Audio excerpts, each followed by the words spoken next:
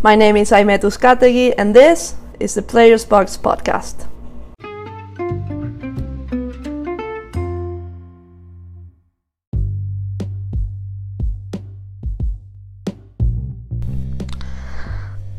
Ten years ago, when I decided to refuse the opportunity to play at a collegiate level, I really didn't know much about it, neither my parents, and back then if you decided to go to college was the end of your career. At least in my country, those were the rumors. The desire to continue playing professionally was just way heavier, and I wasn't really buying from any of my friends the positive points of attending to college. Now, combine that with lack of information, and there you have the reasons behind my decision. I still moved to the US to begin my professional career anyway, and throughout the course of my career, I started to understand the good things about college. And a couple of years after I started coaching, I kind of wanted to be part of the college dynamics. And luckily for me, I connected with the right people and got a job in a D1 school as an assistant coach. Now being inside of it, it's really hard for me to find a good reason about not taking the college path if you're a teenager coming out of high school. It's just the perfect place to grow personally and professionally. All the experiences these kids get to live are simply pure teachers for life. At least that's how I see it now. And if you ask me if I would do it, if I have the chance to make that choice again, I will for sure, no doubt, play for a D1 school. Anyway, we went through a rough season this past year. It wasn't all pretty. There were really some tough moments to deal with, especially for the players, and some good stuff as well, of course, of which I will always remember.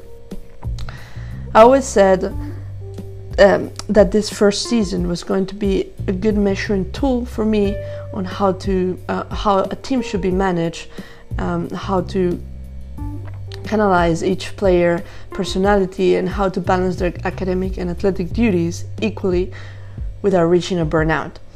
All these events, positive and not so positive, really made me reflect on everything I did or said and what changes need to be made for myself and within the team. One of the things I realized that I think is important to make it a habit, coming from the coach's point of view, is create the environment to get what you want from your athletes, but do not tell them what to do. I cannot stress so much about this. I think it was the biggest mistake I made, and I mean literally, don't tell them what they need to do. Instead, create a situation where they understand what it requires to solve the task at hand by trial and error or logic. Do this either during the time on court or through a conversation, but do not tell them what they should do. Let them come up with the solution by narrowing the path until they see the light at the end of the tunnel, and bam, once they get it, they will never forget. Second, the need to have a genuine purpose as a team and individually of why we're doing this. The off-court work was never so important. When working with a team, there's so many loose ends to take care of, emotions of a players, schedules, individual schedules, chemistry between the team, maintaining everyone healthy, motivated, and establishing a purpose-aligned type of culture.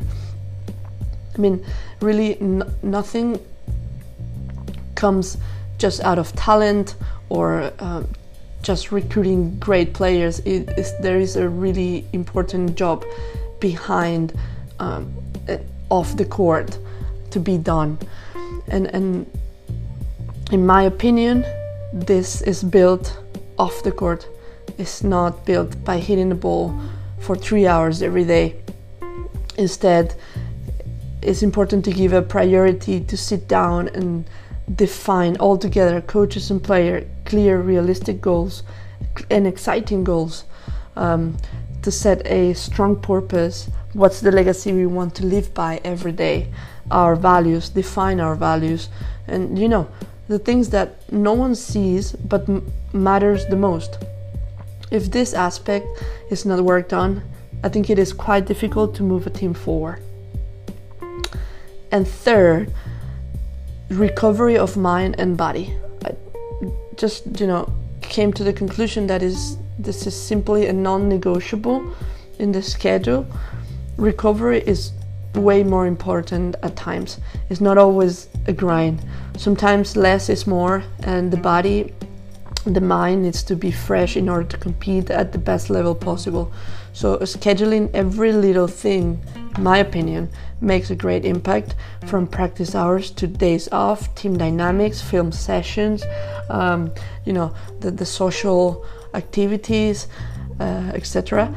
All those hours are important, of course, but if they are planned only to fill the plan of the week or the month, regardless of the rest factor, it's just not very productive. I've seen and lived closely, how stressful it can be playing on the ITF circuit, week after week, trying to get through every filter with the primary goal of breaking into the top 100.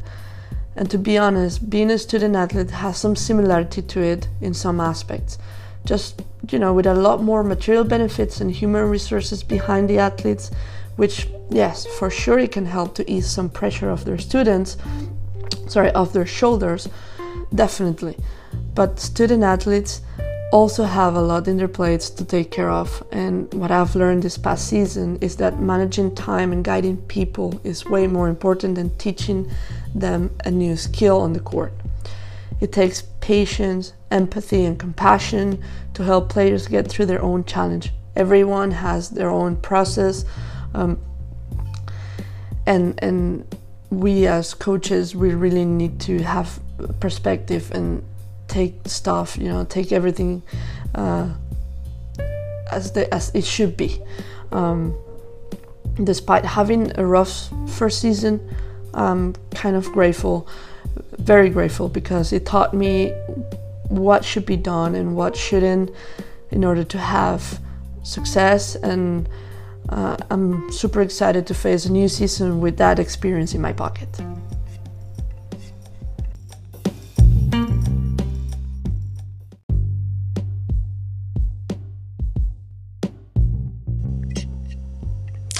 I was searching on the internet for some vintage content about tennis the other day, and I came across this website called Wimbledon Gallery. It's an independent shop for tennis fans located in the suburb of Wimbledon Park, just a short walk from the All England Law Tennis Club. So if you happen to be around this time of the year, maybe pass by and give it a look, because I think that what they have in the shop it's really cool. If you cannot make it to Wimbledon like me, they also ship worldwide. And I'm just sharing all this because I came across with the webpage and I loved it. I love the content, and I'm really thinking to buy something from them, because they, you can find on the website annuals, art and posters, books, calendars, collectibles, gift, yearbooks, magazines, postcards, towels, sign items.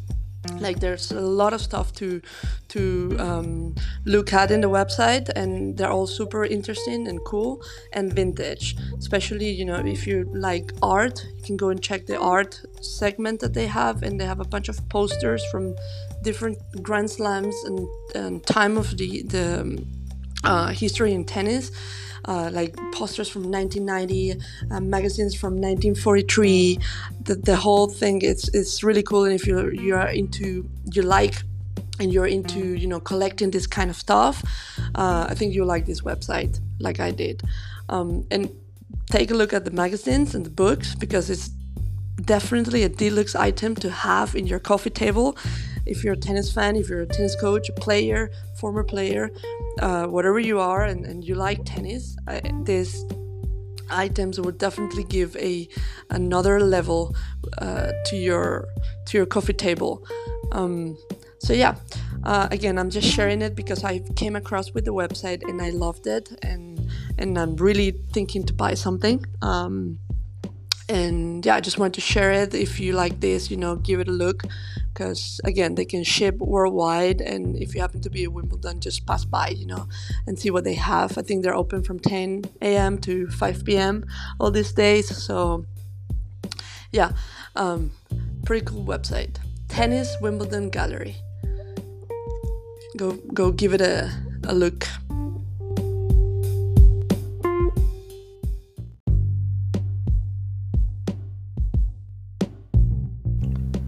If you like what you heard today, make sure to subscribe, review, or tell a friend about this podcast. By subscribing, you guarantee that each and every episode gets delivered directly to your phone every Sunday, and you can also follow along on Instagram, which is @thepleasuresbox. And remember, hitting the ball is really the easiest part.